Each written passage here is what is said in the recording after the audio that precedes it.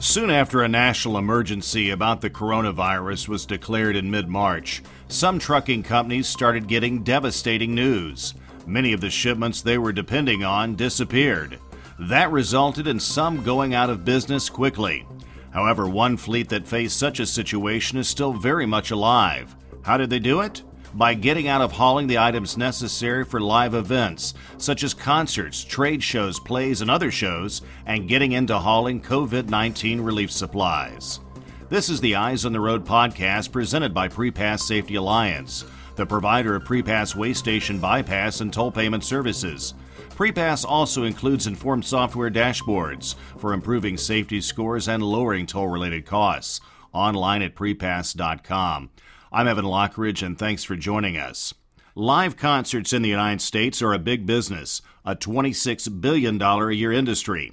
And it takes a lot of gear, including lighting, rigging, staging, and other necessary equipment, all moved by trucks to put on big shows for some of the biggest names in music. However, for the 200-truck fleet based in Illinois, upstaging, lighting, and transport, that all disappeared in March. That was when Live Nation, one of the country's largest concert promoters, announced it was canceling all foreseeable future shows. The reason is a term we hear quite often: social distancing. However, officials at Upstaging were determined not to let these cancellations take it out of the spotlight. They did what any good trucker would do when faced with something blocking their way. They found an alternate route. Joining me on the line with their story from Upstaging's Nashville office is Chip Waterfield. He's a former truck driver and now Upstaging's fleet safety manager. Chip, welcome to Eyes on the Road. Great to be with you here today. So, Chip, it's around mid-April, just about a month after you found out that concerts were canceled coast to coast. How is your business, and what is Upstaging doing to stay alive? We're doing okay, given the scenario we're all contending with. As you mentioned in the intro, we have many facets to our business. Focal point here today is, of course, our trucking department, but it's important to note that we have our core business in theatrical lighting and production. While we have about 70% of our drivers busy at this time running relief loads, our production side kicked in too. We have manufacturing capabilities with multiple disciplines related to set building. Our backstage brains went to work, and we retooled our capabilities to build PPE. We have all the parts to assemble temporary utilities for any remote structures, and we've partnered with other like vendors to make ourselves available to provide the impossible that we do every day. With our trucks, we immediately shifted our workload to assisting market needs, and acquiring the freight is easy, but we wanted to get involved with responding to the immediate needs that Americans have. As this was a change in our workflow, our team has learned to work well with urgent schedules, and we're responding positively to the challenges ahead of us. So, Chip, how did you all come up with this plan to basically reinvent Upstaging's business model? We have action plans for all manner of scenarios in our work. However, there's no action plan on our library shelf for all current business is canceled. Of the fleets I've been with in my work, the innovative ones are the companies whose managers know that their people have got some pretty good ideas. In our case, and in this immediate situation, we have a great driver on our staff who has relationships with a logistics company. While grocery and supply chains were in total shock as to how to handle the new volume they found, our driver used his contacts to offer our assistance. The next day, we had 40 trucks online with this company, and we were working to deliver groceries in multiple regions. Once we had these trucks in motion, we started examining other relief loads, and these loads are pretty much up our alley. We're specialists at breaking down a show, putting it into dozens of trucks, and moving it on to the next location overnight. So when it comes to moving 20 truckloads of PPE from the Gulfport area to New York State overnight, not a problem. After that, we've turned to many logistics companies to get on board with what their needs are to be moved. We have to be a bit careful with what loads we choose, because it can be like loading bricks into a Cadillac.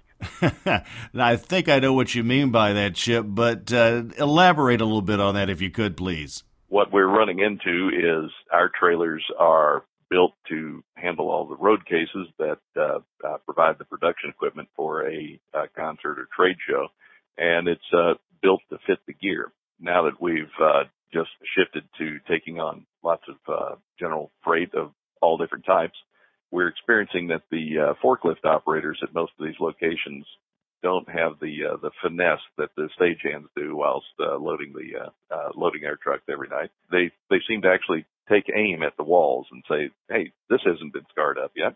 We're looking for loads that are a bit more suited to our equipment, something that needs first-class care on its way to its destination.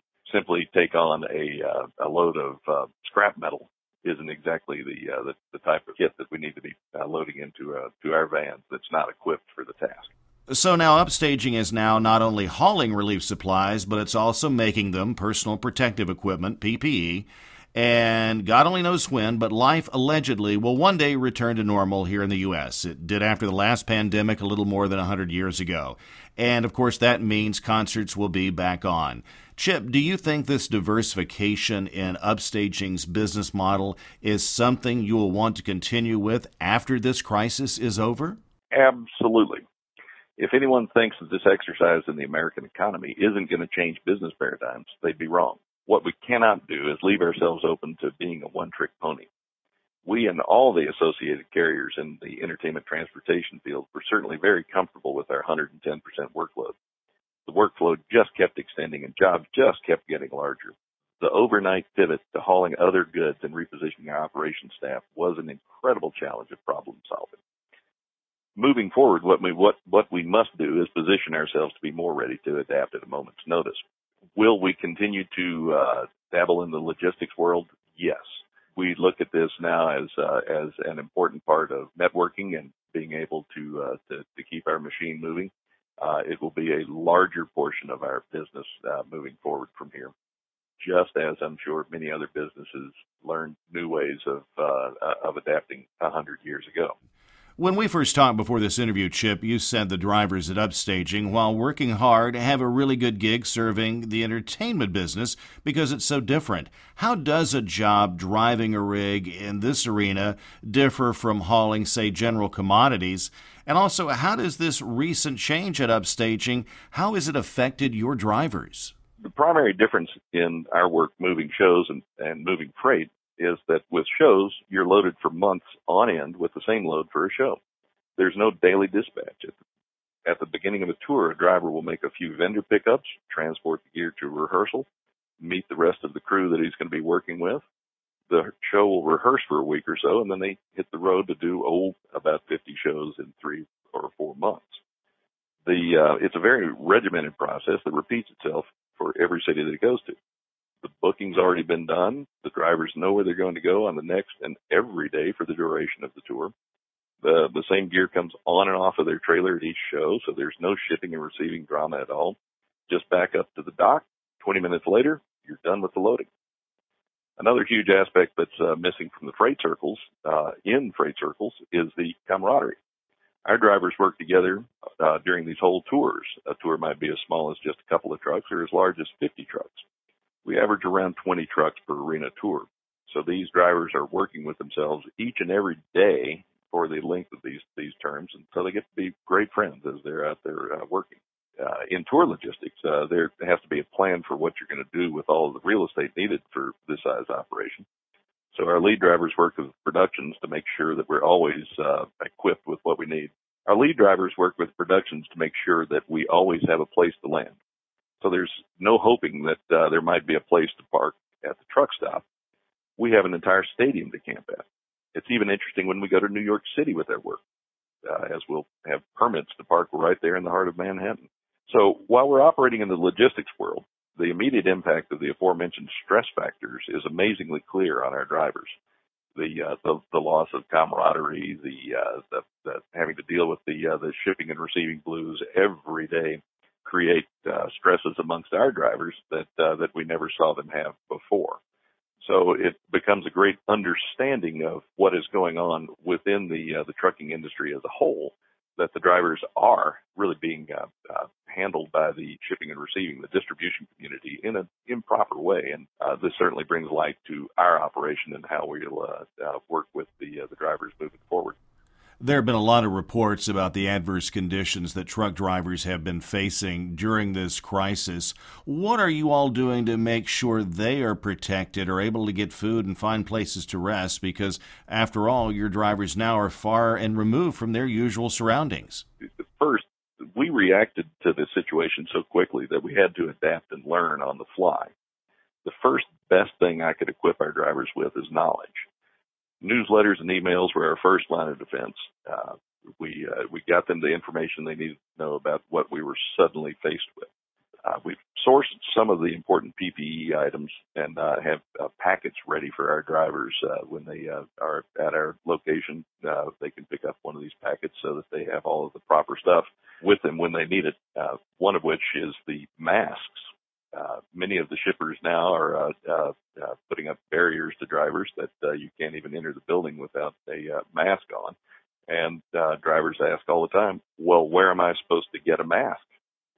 So we're doing our best to get these distributed to all the drivers so that they can be equipped for the challenges ahead. There are even entire states now that have got regulations on having masks, so we're happy to have been able to source those and get them to our drivers.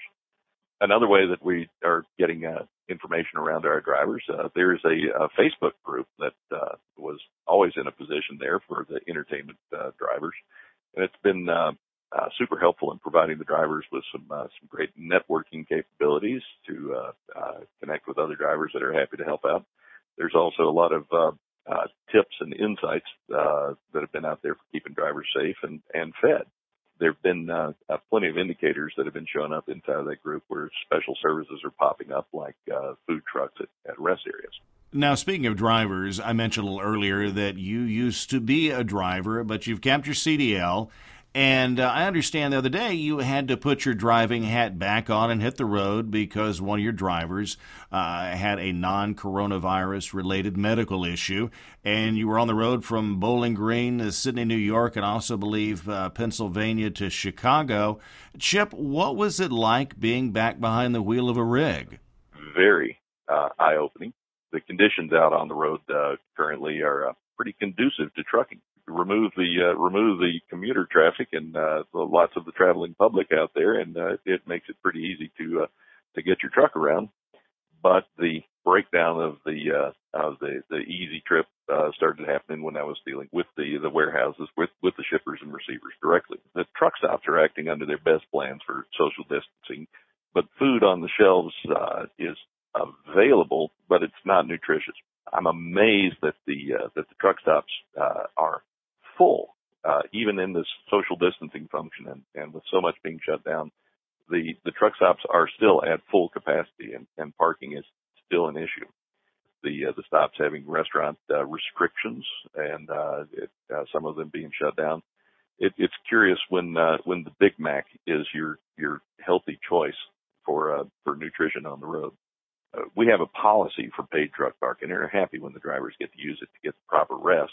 But I see so many drivers out there that are contending with difficult conditions at shippers, like not being allowed on properties and not being able to get the right rest they want, whilst our drivers are working at a 70-hour pace. It sounds like to me that this experience gave you renewed empathy about what truck drivers are going through all over this country during the coronavirus crisis. Absolutely. The main thing that I know that all drivers like to do is to be able to take a break, get out of the truck, and take on the functions that truck stops have to offer, which is simply a good shower and a nice hot meal and being able to relax. But when the stops are reacting to social distancing functions and the food's not available, then the peculiar function of needing to have PPE just to go in the store, it's a witness to the stress that the drivers are under. To hear drivers having to talk about the poor choices of food that they can get to out there, it's difficult when you hear them talking about just being able to get the Hostess cake or a pack of cheese as their meal. It's distressing. I'm pleased that our drivers are doing the communication to help each other find where good food and the likes can be had. We have our network of drivers that are still at home that are offering up their ability to help each other out when the drivers come by. Now, I want to go back to when the news came down that concerts were being canceled left and right. What was your gut reaction at the time there at Upstaging? After all, that is a big part of your business. So imagine taking your entire year's business plan and just throwing it out. Start over today. It was most certainly tense, but we never for a moment thought it was all over. This is where our show must go on sense played out. We got in the lifeboat and started making calls. Yeah, the stress was certainly high, and the uncertainty of what we needed to do and for how long was on our minds. For how long is still an unknown. But what we have right now is business operation going on rather than panic. The impact that we have yet been able to focus on is how to restart touring. What's that going to look like moving forward? We would love for it to be business as usual, and you have to believe that this exercise on the human psyche is going to limit the maximum amount of shows rolling out there for a few years. But we'll adapt, and we will find ourselves back to doing it again, whatever fashion that touring comes back as. We feel it's going to be 100% normal, but have to be both optimistic and pessimistic at the same time as to how people are going to react. So, Chip, you believe what you're doing now is sustainable until your core business comes back? Yes, but here too we have to shift. Our drivers love to produce results. They're so good at it that we're having to actually tell them to take a break.